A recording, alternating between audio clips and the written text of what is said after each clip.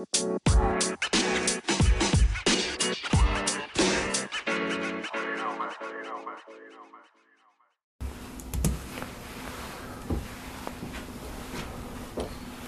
the last few weeks, we have been talking about some of the different things that sort of go on in our lives, the things that we can do when we sense or feel that God is distant or far away from us, when He feels like He's silent in our lives. First, we talked about the importance of just being honest and open with God about what's going on in our hearts. We have example after example in the Scriptures, particularly in the Psalms, of folks who just bare their souls, their anguish, their heartbreak, all that has gone wrong before God. They take that pain and they direct it towards Him. And we learn that God isn't hurt or diminished anyway when we express what's truly going on inside of us.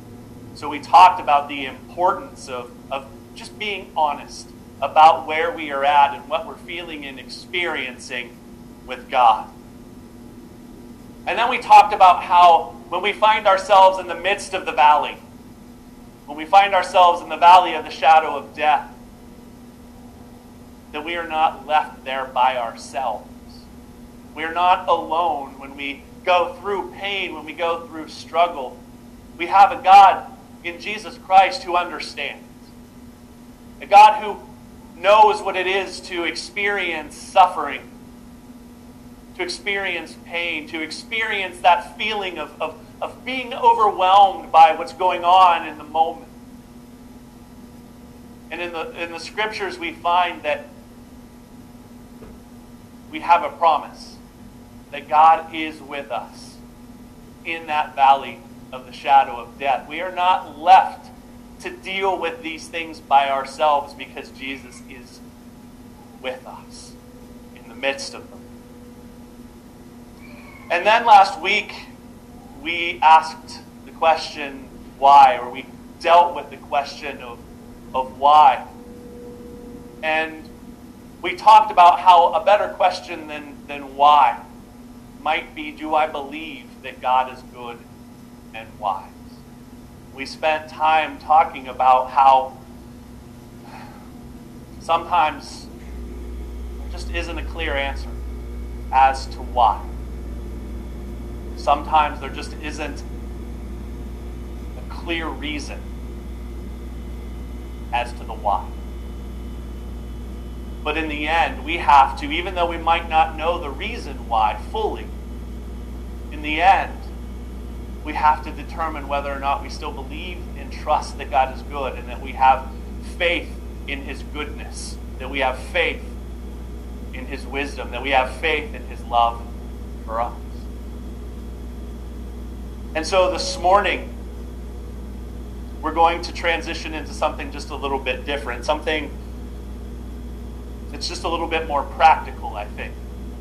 We're going to talk about lament, the importance and the value of practicing lament in our lives. When Jesus was hanging on the cross, one of His final words that are spoken, Matthew tells us that Jesus says, my God, why have you forsaken me?" Which is a quote from Psalm 22, which happens to be a psalm of lament. And in John records that the last of Jesus' words are, "It is finished." And so between Matthew and John, we get this sort of interesting thing that happens in Jesus' final words. Jesus cries out because He's sort of experiencing this moment of silence. It's the sense that God has forsaken or abandoned Him while He is on the cross. And then when it's all finished, in His last moments, in His last breath,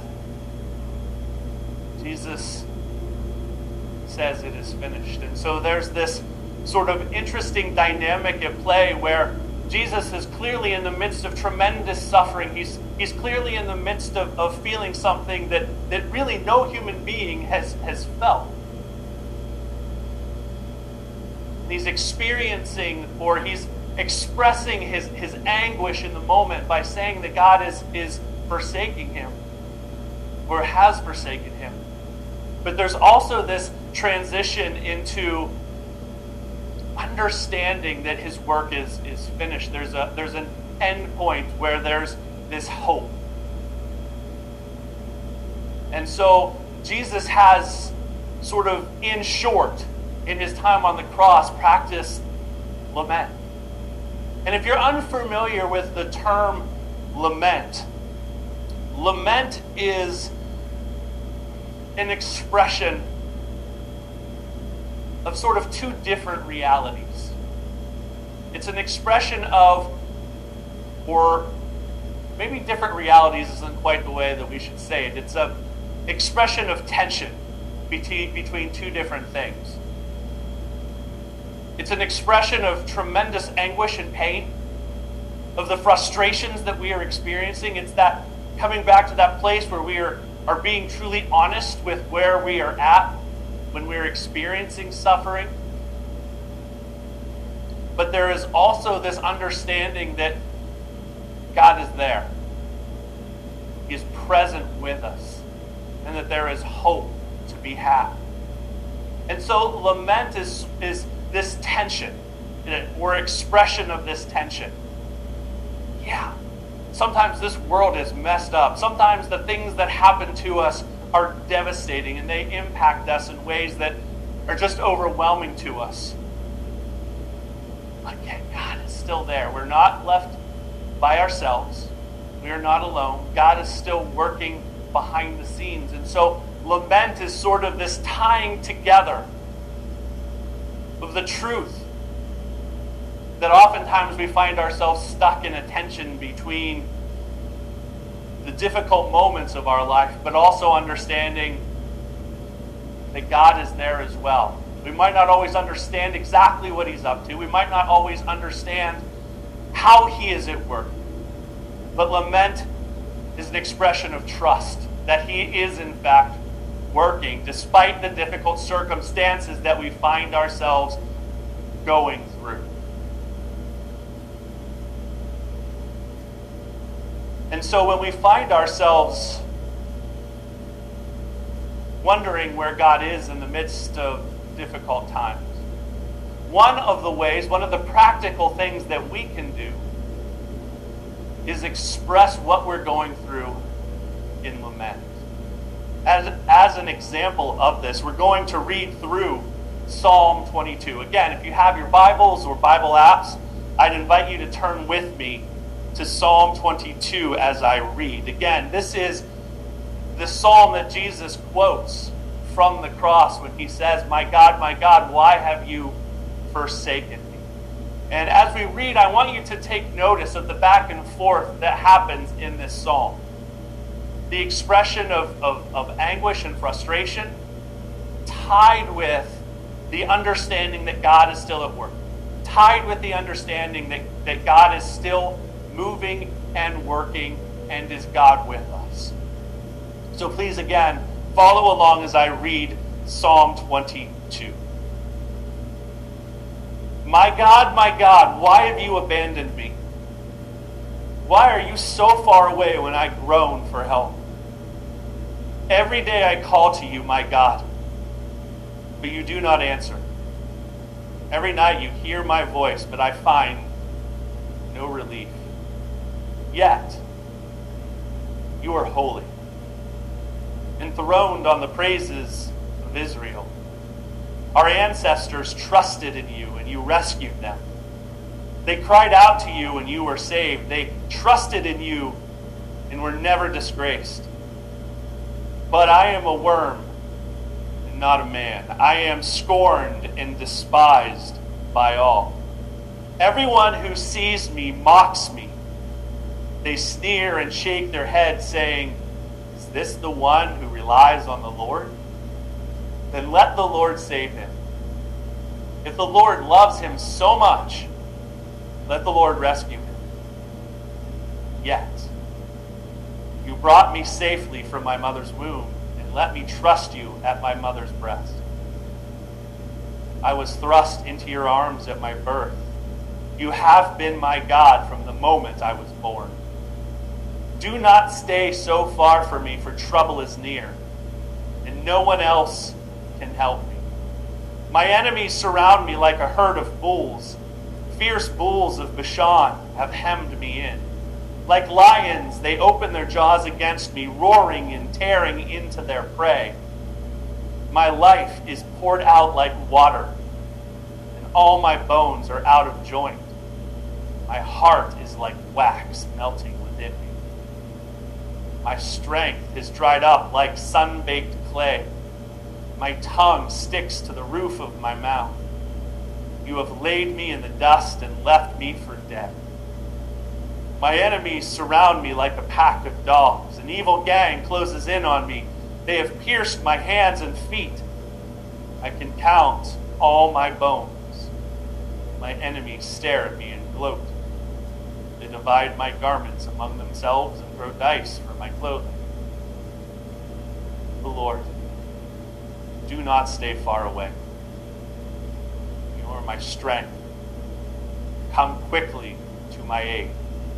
Save me from the sword. Spare my precious life from these dogs. Snatch me from the lion's jaws and from the horns of these wild oxen. I will proclaim your name to my brothers and sisters. I will praise you among your assembled people. Praise the Lord, all you who fear him. Honor him, all you descendants of Jacob. Show him reverence, all you descendants of Israel. For he has not ignored or belittled the suffering of the needy. He has not turned his back on them, but he has listened to their cries for help. I will praise you in the great assembly. I will fulfill my vows in the presence of those who worship you. Poor will eat and be satisfied. All who seek the Lord will praise him. Their hearts will rejoice with everlasting joy. The whole earth will acknowledge the Lord and return to him. All the families of the nations will bow down before him. For royal power belongs to the Lord. He rules all the nations. Let the rich of the earth feast and worship. Bow before him, all who are mortal, all whose lives will end at dusk. Our children will also serve him. Future generations will hear about the wonders of the Lord. His righteous acts will be told to those not yet born. They will hear about everything he has done.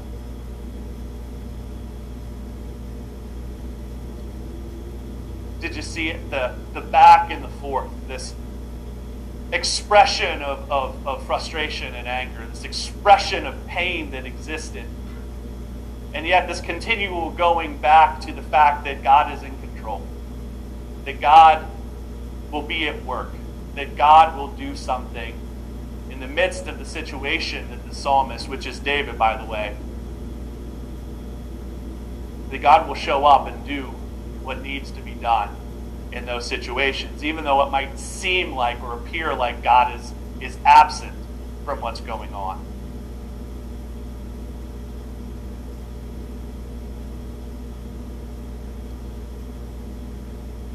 As I think about this and think about this psalm, and I think about this notion of lament, I'm reminded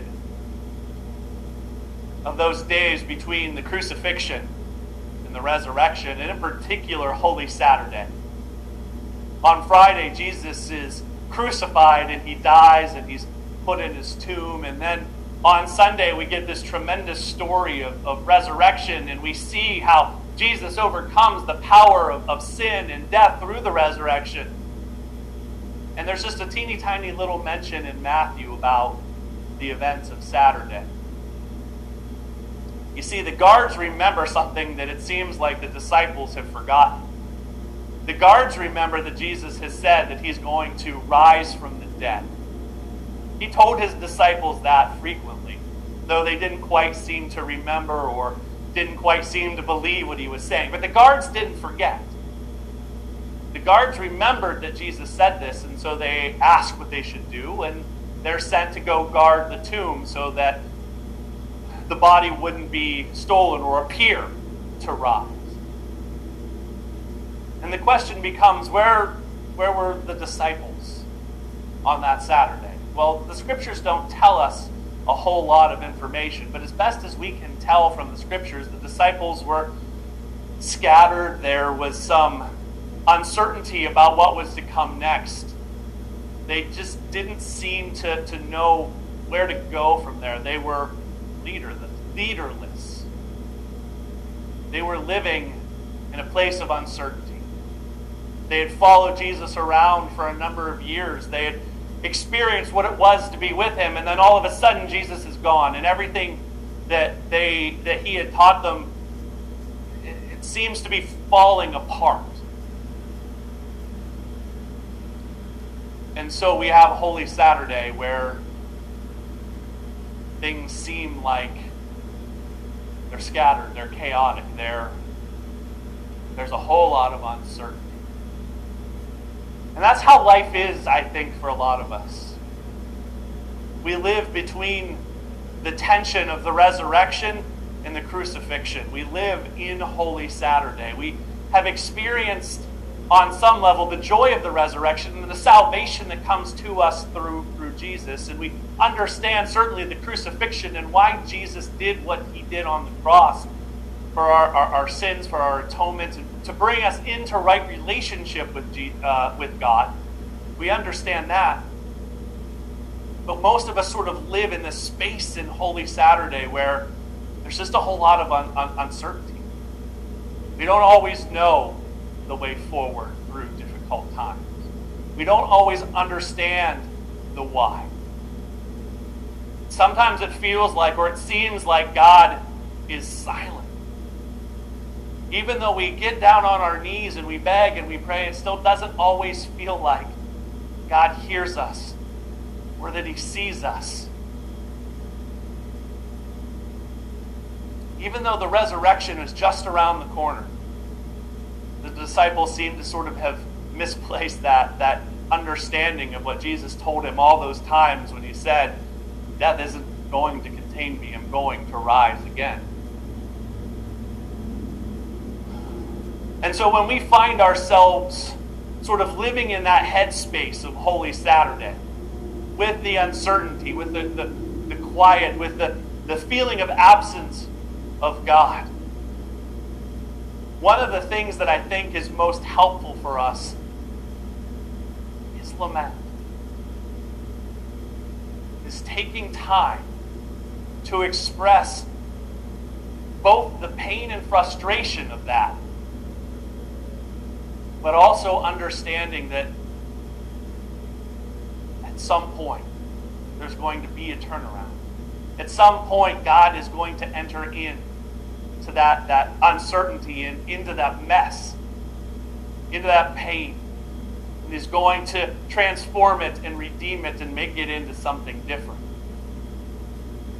And so as we sort of find ourselves waiting in that space, it's important for us to take time to lament as individuals and corporately together as the church, because lament isn't something that we do fully by ourselves. When we read through the Psalms, there's something like 65 different psalms of lament, many of which are individual psalms of lament, people expressing what's going on in their individual lives. But there were also many communal psalms of lament where groups of people gather together. They see something that's not the way that it's supposed to be. And so they gather together as a group and they express their frustration together. And they then go on to express God's goodness together. And so when we think about lament, we need to understand that it is both an individual act, something that we should do on our own when we find ourselves stuck in the midst of that silence. But it's also something that we as a church should do, as a community of believers should do.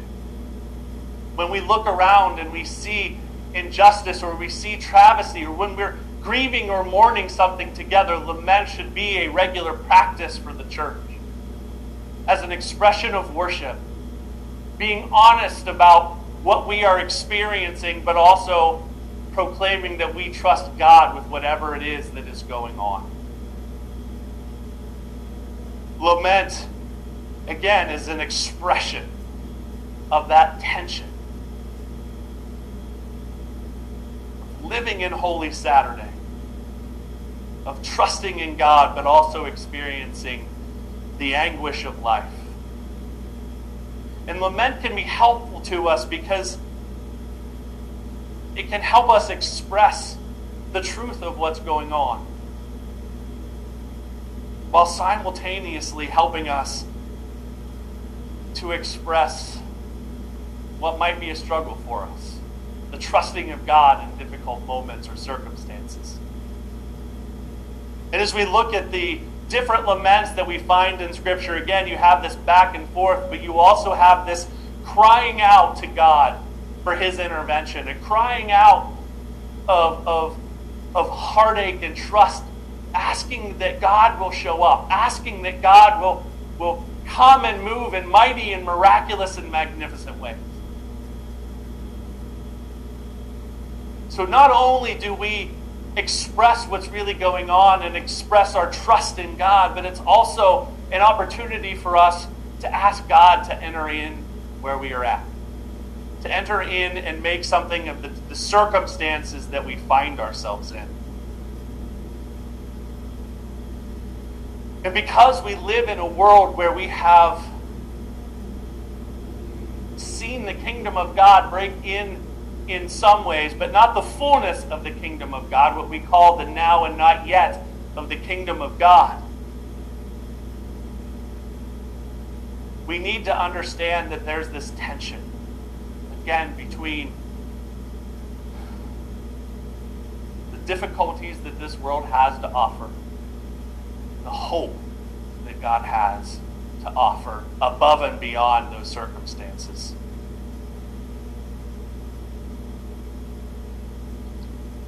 As Jesus was on the cross in his last moments, he understood that tension well.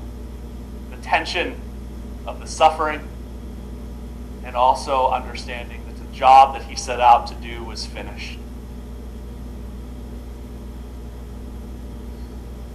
And so, when we think about those moments where God is silent, where it's quiet, where he doesn't seem like he's responsive to us, where it doesn't seem like there's much hope to be had, I would encourage you to lament.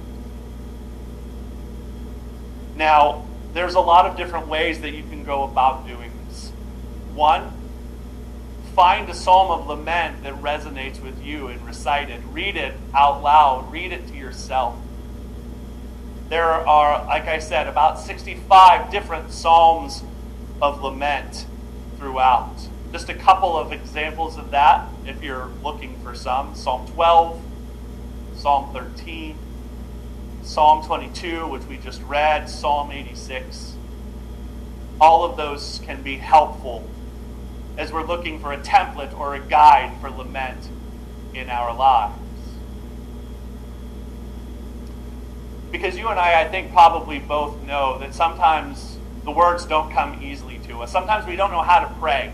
Sometimes we don't know how to say something. We're so overwhelmed in the moment that we can't even express what's really going on. And so there's value in reciting the words of other people who have been there before, who have walked that path before we have. And so if you're looking to lament, I would encourage you to begin by going to those psalms of lament and recite them. Let them be your prayer. Let them be your guide. Let them be a means by which you pray to God in the hopes that he will respond and answer.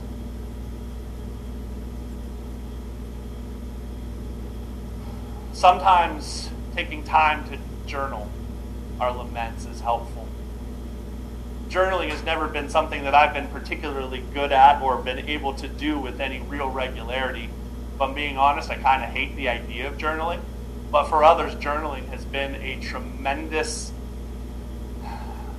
benefit because it helps keep our thoughts and our feelings focused. It allows us to be able to express ourselves in ways that you might not be able to express out loud.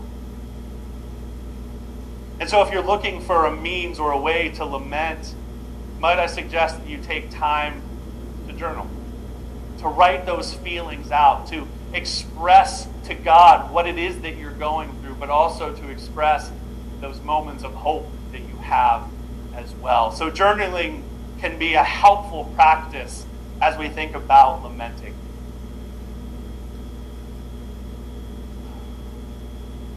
And sometimes simply being able to sing what's going on is helpful. Singing our lament. In fact, the Psalms that we have in the scriptures were all written to be sung. Not just read, but to be sung. I know for many of us, when we go through difficult moments, particularly if we go through breakups in life, oftentimes it's easy to go hide out in our room, put on our headphones, and listen to sappy romantic love songs about breakups and heartache. We all sort of, on some level, sort of understand that sort of notion or desire. We can turn that sort of inclination into lament. Finding music, finding songs that resonate with what we are going through, the feelings that we are having, can be a way that in which we lament. Singing along with them, singing to them in the car or alone in your room, or even singing them with others, can be a means for us to be able to lament well.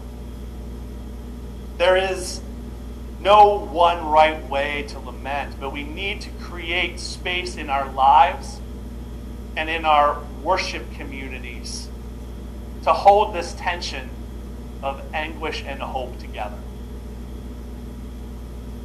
We need to find places in our lives where we can express the reality of our pain and the reality of our hope. We need to create space in our lives and in our churches where we are just honest and open. Oftentimes in churches, we struggle with this because we're often taught, whether intentionally or unintentionally, that we shouldn't ever have anger. We should be joyful people all of the time, that never experiences pain, that never experiences being wounded. We teach that a lot in direct and indirect ways. But the reality is, our human experience is one that includes pain, that includes anger, that includes frustrating things that are overwhelming to us. And so we sort of err on two sides of the equation. Either we err in just being angry, and social media does a wonderful job at sort of perpetuating this anger. We err on the side where we're just angry all the time at what's going on around us, angry, and we express that, and we forget to express the hope